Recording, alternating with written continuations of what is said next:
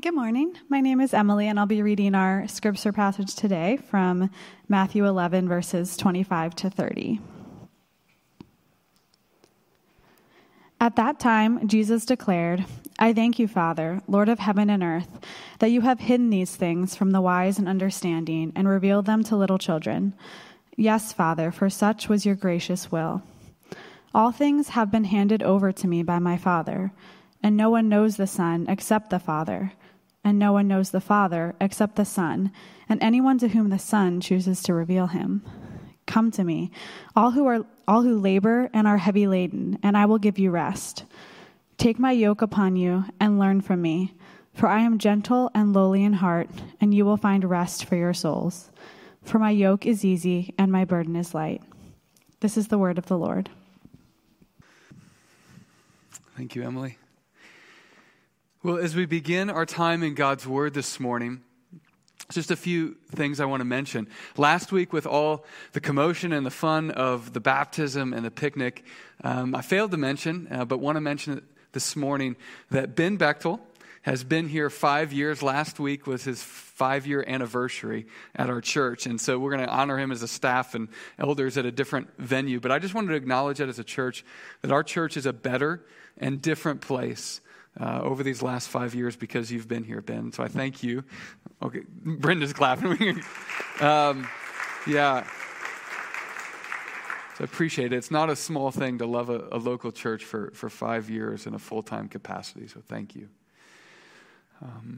Just two more encouragements here, something to think about, and then I'll pray and we'll get into the sermon. A word to those who have been here for a while and those who are kind of new. So first, to those who have been here for a while. Historically, there was many opportunities that many of you were looking at church and saying, I'm going to come to one service to worship and one to serve at. And in kind of the lockdown era, and then even into the kind of post-lockdown, church hasn't looked like that. The needs haven't been there in the same way. But October 18th, when we come back in, we're going to move towards 3 services. And so that desire, that need, that opportunity, if you will, is going to be there again, especially in children's ministry, which we're going to open up with full children's ministries in the second hour, but the third hour, we're not there yet. And we don't have to be on day one, but the desire would be to keep expanding it so that there'd be opportunities for families to come that have kids. So just be thinking about that, whether it's, we're not going to open up the cafe again for a while. We don't know when that'll happen, but there'll be opportunities to serve. And so if that was something you enjoyed, we'd love to have you back doing that again. And then to those of you who are newish, we are so thankful that you're here. Some of you have started even coming, either while we were online through March through May or this summer. Just one big deal to us as a church is leaving church as well. And I say that sort of because maybe one day we're all going to leave this church, right? And so maybe I'm preemptively pastoring towards that. But I really do think in a bigger way it honors the Lord when we leave church as well. So if you were somewhere and you're visiting with us, that's great. We're so happy you're here. But it might mean having a conversation with your church leadership, saying, I'm wrestling with these things. Can you help me sort this out? And they may have some wisdom for you about that. And then if the decision's already been made and you're like, nah, we're here, I still might encourage you to talk with your previous church leadership about how that transition came about and to leave well. Harrisburg's a small place and God's kingdom's a place where we should all be rooting for each other. So it may mean something like saying, we've been at this church years and we're going to keep giving our tithe till the new year, but we just love you, and how else could we leave well? That might be a conversation you would have. So I mention that because that's a huge deal to me as a pastor, seeing people leave our church or any church well. If you would, bow your heads with me and we'll pray and invite the Lord to meet us as we look at His Word.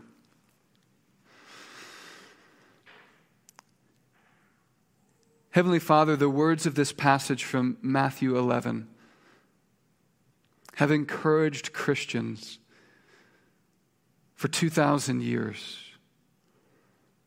to know what is your heart for your people, to give them rest and a hope. I pray that the encouragement that Christians have drawn from throughout the ages, we would experience afresh this morning. And we pray this in Jesus' name. Amen. This morning we begin a new sermon series that will carry us until the Christmas season. We're calling the sermon series, All Who Are Weary, the Idols That Exhaust Us, and the Savior Who Won't.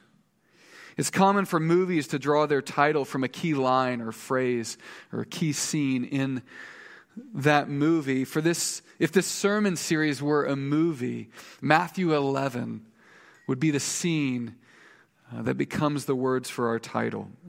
But I'm not going to start in Matthew 11. We're actually not going to get there for a few more minutes. So we're going to hang on to Matthew 11 and get there in a few moments. Perhaps you've heard studies before that conclude that over the long haul of marriage, all the ups and downs, all the sufferings, all the joys, all the for betters, all the for worses, that it's common for two spouses to actually begin to look like each other. Maybe you've heard that before. After 20, 30, 40 years of marriages, couples who love each other often not only begin to act like each other and have similar mannerisms and preferences and about food and movies and hobbies, but they actually begin to look more and more like each other. I think there's a real sweetness to that. That on the first day of marriage, you stand at the altar, a beautiful bride and a handsome groom, and on your 10,000th day of marriage, you begin to actually display in your physical features what the reality the Bible describes as two becoming one. I think that's super sweet. It's precious. I've also heard the same dynamic talked about with pets. Now, I may be cold-hearted. That doesn't warm my heart in the exact same way. I don't know, we call him man's best friend, but I don't know anybody who wants to look like their mutt. There's no woman who goes, I just want to date a guy who looks like his Saint Bernard. Right? No one's saying that. But before we get into Matthew 11, we need to lay some groundwork about the words in the subtitle of our sermon series. The words idols and exhaust. We need to talk about the biblical reality that what we behold, we become. Another way to say that would be to say what we idolize, what we put before us and look at with our heart's affection, we begin to look more and more like and act more and more like. In the West, when we think of idols, we often think of idols as something in the East or something in the past.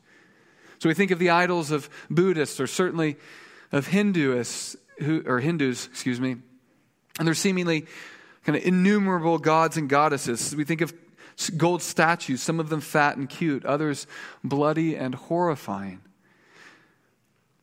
Perhaps you think of the idols of the Old Testament, the idols of the nations, those of the Philistines and the Canaanites and the Babylonians, the Assyrians, the gods of Chemosh and Molech and Ashtaroth and Baal. Perhaps you think of the story in 1 Samuel about Dagon. It's a story where the Israelite army is defeated and the Philistines capture the ark of the Lord and they put it in the house of their god Dagon, and then they go to sleep and they wake up in the morning and Dagon's on the ground. They set him up again, and the next morning the same thing.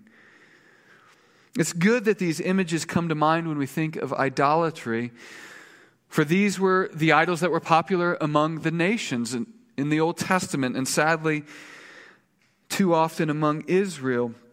But if that's all that you think about when you think about idolatry, you're probably able to keep the concept of idolatry at arm's length, something that's a problem for someone else, but not you, not us. The Bible, however, has a deeper and broader definition of idolatry. When rightly understood, idols are a problem for all of us. I want to consider a few verses here. I don't want you to take my word for it. I want you to see it in Scripture. Our adult Sunday school is going to begin studying the book of Habakkuk, and the book of Habakkuk tells us prophecy about a foreign nation that's going to come into Israel and take Israel away because of their disobedience. And chapter 1, verse 11 describes this other nation that's going to come in as this army, as men who, quote, whose own might is their God. Habakkuk 1:11. Whose own might is their God. That's interesting, isn't it? There's no sculptures, there's no statues. It says their might is their God. In other words, what they trusted in, what they relied upon, what they gave their ultimate allegiance to, what they protected and guarded, what they served and worshiped most was their own strength. Their strength was their God. It's very similar to a line that shows up in one of the Apostle Paul's letters. He refers to the church in Philippians, chapter 3, verse 19, he refers to others, those who have been overrun with worldly passions. He says that their God is their belly. It's very imagistic. No, he's not saying they treated their belly like a statue that they bowed down to and worshiped. What he's saying is what they lived for, what they loved most, and what they gave themselves over to most was their own appetite. They treated their appetite as a god because in a very real way it was. We'll put these verses on the screen. It comes from Colossians chapter 3, verses 3, 4, and 5. The Apostle Paul, actually I'll just turn to it here. The Apostle Paul writes to this church in Colossae, "For you have died," speaking of the Christian in Christ, it's as though you had died, and your life is hidden with God, with Christ in God. It's a beautiful phrase about what happens to us in the gospel, that God the Father sees our life hidden with Christ. Verse 4, when Christ, who is your life, appears again in his second coming, then you also will appear with him in glory, a present hope and a future hope. Verse 5, put to death, therefore, what is earthly in you. Okay, what does the Christian life look like? It looks like putting to death what is earthly in us. Sexual immorality, impurity, passion, evil desire, and covetousness. That's what it says. Which is idolatry. Paul says that if you're a Christian, if God has loved you and saved you and changed you, and if you have a hope of a future with him forever in glory when he comes again, then you should now begin to put to death whatever is earthly in you. And then Paul gives several examples like sexual immorality and covetousness. And then at the end he says, which is idolatry. That's strange though, isn't it? Like, how is covetousness idolatry? I thought being envious of someone was just being envious. Why the second label? Well, envy is envy, but it's also more. God is saying that embedded deeper than the desire to have what other people have is a dissatisfaction with God that leads you to create another God. Covetousness is a way to look out at the world and say, if I only had this or I only had that, then I would be happy. And this, Paul says, is idolatry, the finding our deepest joys and deepest longings in someone or something other than God. Now, we can do this with bad things like sexual sin, or we can do it with good things, when a good thing becomes an ultimate thing in our lives. That's how one pastor has described it. Family's good, work is good, exercise is good, our belly is good, our might is good. But when they become ultimate things that we worship and serve, when they become taskmasters that have no boundaries in our lives and tell us what to do, then we've engaged in idolatry. You think about how this played out in the Garden of Eden. The serpent says to Eve that when you eat of the forbidden fruit, when she takes and eats of it, he whispers to her, you shall not surely die. And then he adds, for God knows that when you eat of it, your eyes will be opened, and you will be like God, he says. In other words, God's holding out at you. There's another reality out there that you don't have. But if you covet that reality and if you seek it with all your heart, then you can be like God. You will be God. I think that phrase is helpful to think about. You will be like God. I want to come back to where I started. When we behold something, we become like it. And that's not always a good thing. In fact, when it comes to idolatry, it's an ugly thing. Think of that line from the Apostle Paul about when our belly becomes our God. What does it look like when a person gives themselves over unrestrained to their appetites for 30, 40 years? What does it look like to be given over to pornography for a lifetime? If you live for profit and advancement and business and money and these things become ultimate in your life, and you possess this ruthless commitment to the bottom line, what does that look like when you retire at 63? Can you enjoy the toys you've accumulated? Does that person have the ability to do that? What happens when you give yourself over to beauty, trying never to show the signs of aging? What does that feel like as your body, as it does, inevitably begin to age? You don't just lose your health. You lose something deeper. And insecurity would well up inside of you, seeping in every interaction you're having with people. I want to read a portion of Psalm 115 that makes explicit the point I'm trying to make here. Again, I don't want you to just take my word for it. I want you to see it in the pages of Scripture. This will be on the screen. This is from a hymn that the people of God would sing to remind themselves of truth. They ask rhetorically in this song, why should the nations say, where is their God? Our God is in the heavens. He does all that he pleases. And so that they wouldn't become envious of the other nations and their idols and their prosperity, they would sing this song in these verses. Their idols are silver and gold, the work of human hands.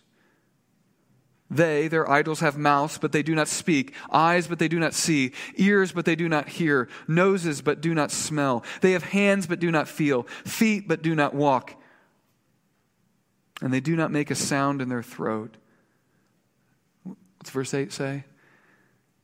Those who make them become like them, and so do all who trust in them. Again, we become what we behold. And I suppose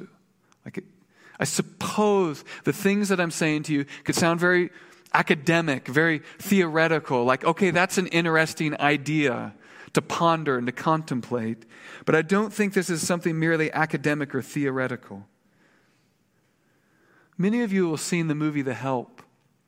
If you haven't seen it, you might at least know of it. But it's a movie that talks about race and privilege in Jackson, Mississippi in the early 60s. And the movie follows the story of several black maids and their white employers. And one particular woman is named Miss Hilly, and she is cruel. And she exhausts herself and others in her sin and evil. And there's this powerful scene where her maid tells Miss Hilly the truth. And the maid ends this short speech, but she ends her short speech with this look of disgust at what Miss Hilly has become, but also this look of sadness and pity. And she just shakes her head and says, ain't you tired, Miss Hilly? Ain't you tired? Miss Hilly had given herself over to her sin, and she began to look more and more like the pride and idolatry in her heart. And whether she knew it or not, she was exhausted. Our sermon series is called All Who Are Weary. The idols that exhaust us and the Savior who won't. Before we come to Jesus for comfort, I want to ask the uncomfortable question, ain't you tired? You might be tired for several reasons, perhaps reasons that have nothing to do with sin, just life in a fallen world. We all have some of that, I'm sure. But many of you are tired additionally because of sin. Both your sin and the sins committed against you. If that's true of you, you are in the right place. Look with me again at this passage that was read earlier, Matthew chapter 11. Let me read to you the words of Jesus, verses 28 through 30. Come to me, Jesus says, all who labor and are heavy laden, and I will give you rest. Take my yoke upon you and learn from me, for I am gentle and lowly in heart, and you will find rest for your souls. For my yoke is easy, and my burden is light. In the verses that come before what I just read, Jesus asserts a closeness to his heavenly Father that is unprecedented, unparalleled. He was no mere man. And he calls his heavenly Father the Lord of heaven and earth. And then what follows after that statement is this strong affirmation of the sovereignty of the heavenly Father and the Son in salvation. Just to quote verse 27, it's not on the screen, but it's there right above what I just read. Jesus says, quote, "No one can come to the Father except the Son. And then also anyone to whom the Son chooses to reveal him." And you might think that sort of sovereignty in salvation would lead to a logic that would make us passive. And yet, the very next words out of Jesus' mouth are, "Come to me." It's not as though, because Jesus is going to reveal himself to whoever he wants to reveal himself, so okay, we just fold our hands or sit on them and just say, well, we can't do anything about it. That's not true. Jesus says, "Come to me." If you want to come to the Father, just come. Just come. If something is stirring in your heart, just come to me. And notice that he says, "Come to me." When we come to our Savior, we don't primarily come to a doctrine or some abstract concept of truth. We come to a person. We come to a person who is grace and truth. We come to the person who is lowly, free, true, and strong. And you might think the one who is Lord over heaven and earth, the one who rules all things, would say, "Come to me, those who have their act together. Come to me, you who have man hours to give. Come to me, you who have achieved and overcome." But that is not who he invites.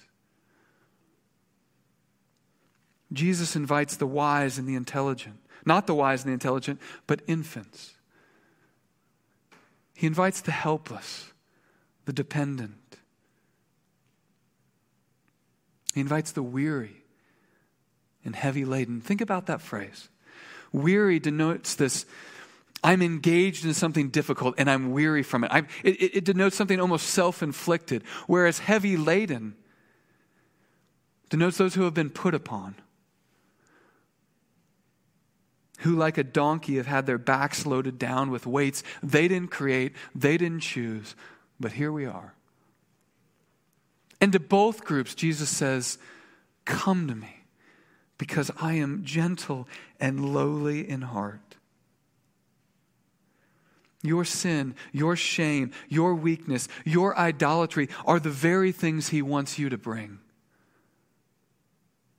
Be tempted to think that one spiritual perfect day, that day you get up early, the day you read your Bible and pray and journal and no one fights at the breakfast table, and you send your kids off to school with notes in their lunch boxes about how you love them, and you stand at the bus stop after your kids leave and you witness to your neighbor and you invite them to church, and on the day goes until you reach this zenith of spiritual perfection.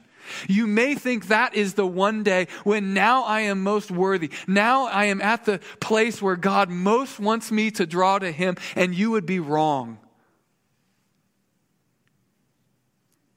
It's not what Jesus says. Jesus bids you come before you are better, before you have fixed the problem, when your sin stinks like rotten garbage. Jesus describes his yoke as easy and his burden as light. When we hear yoke, we think perhaps of an egg. I don't know. Back in the day, farmers had this way of hitching oxen together. The rope and wood connecting system was called a yoke, which would allow the full force of two oxen to plow side by side. In parts of the world, farming still proceeds in this way. Imagine being yoked to a healthy ox.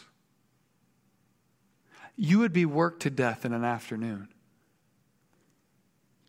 Jesus invites us to be yoked to him, to have rope and wood harnessed around our neck and his, which I think is a provocative metaphor for faith. It's not like we can take a rope and a yoke and put it on Jesus. There's no Jesus here in a sense to connect that. What he's talking about is faith. And Jesus calls that arrangement of yoke and harness and faith easy and light.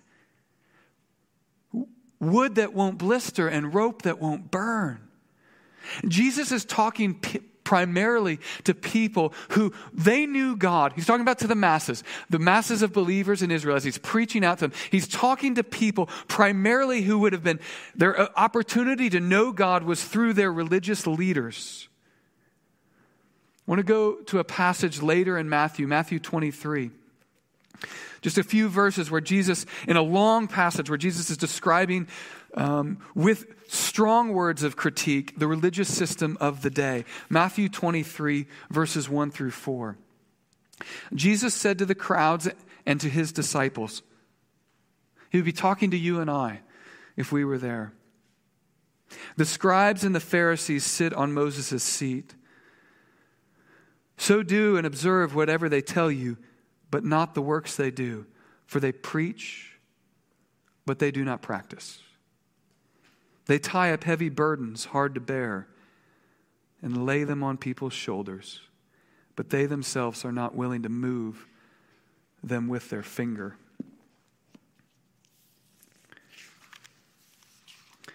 It seems that when Jesus invited all to come to him, he was doing so with a backdrop of a harsh yoke of religious system and oppression. And that background context to Jesus' words in Matthew 11 has caused us as pastors here at this church to reflect on what are the yokes that we're strapped to.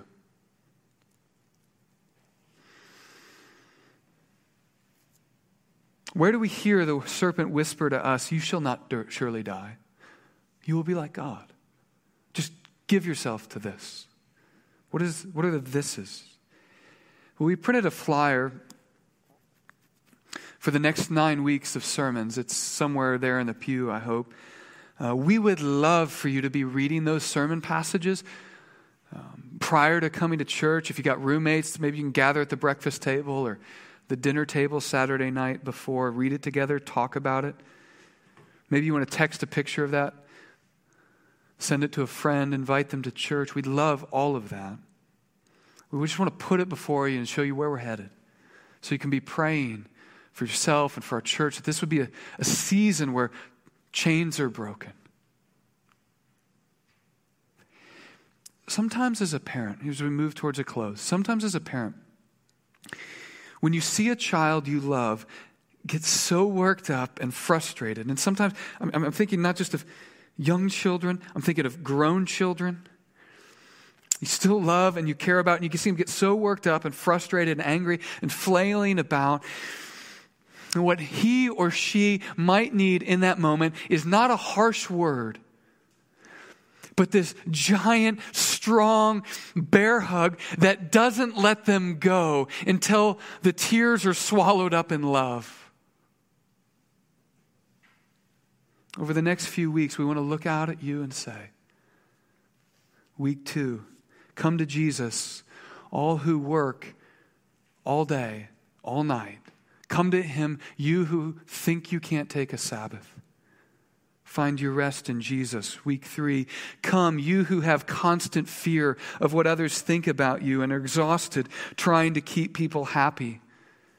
Week 4, come, you who do not own houses and cars and jewelry and fishing boats, but instead those houses and cars and jewelry own you.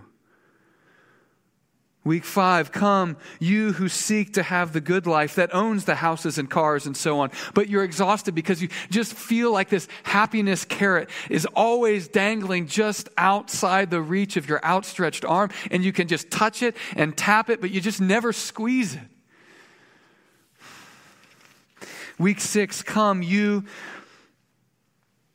who have had your political leaders and political causes leave you cynical and disillusioned. Come hear Jesus speak with Pilate in John 18 and 19 and tell Pilate that his kingdom, Jesus' kingdom, is not of this world, and receive that as good news. Week 7, come you who feel the need to manicure your image. Keep this perfect facade, whether in public or in social media, that just communicates you have it all together. Week 8, come you who are sexually broken. Bring your baggage. Bring your bruises. Jesus longs to meet you where it hurts most.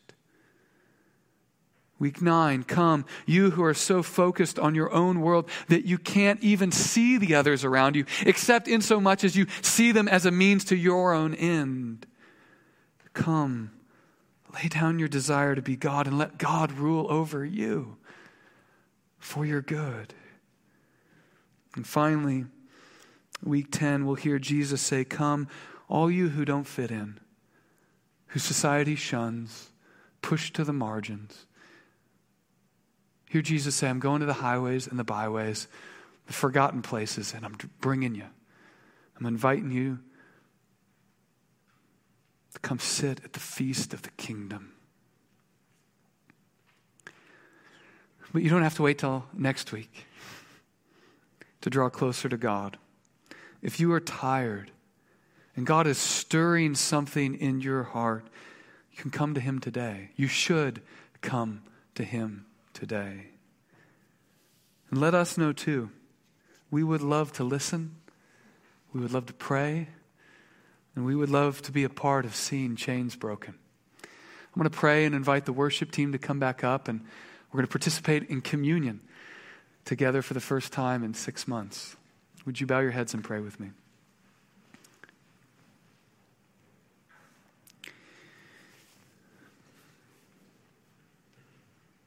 Heavenly Father, I think we all know something of what it means to be weary and heavy laden, to exhaust ourselves and have others exhaust us. Lord, would you come and meet with us? Do more than we could ask or imagine. We thought we were just showing up to church and business as usual and come and go and leave, and you want to do so much more. And we pray that you would. In Christ's name.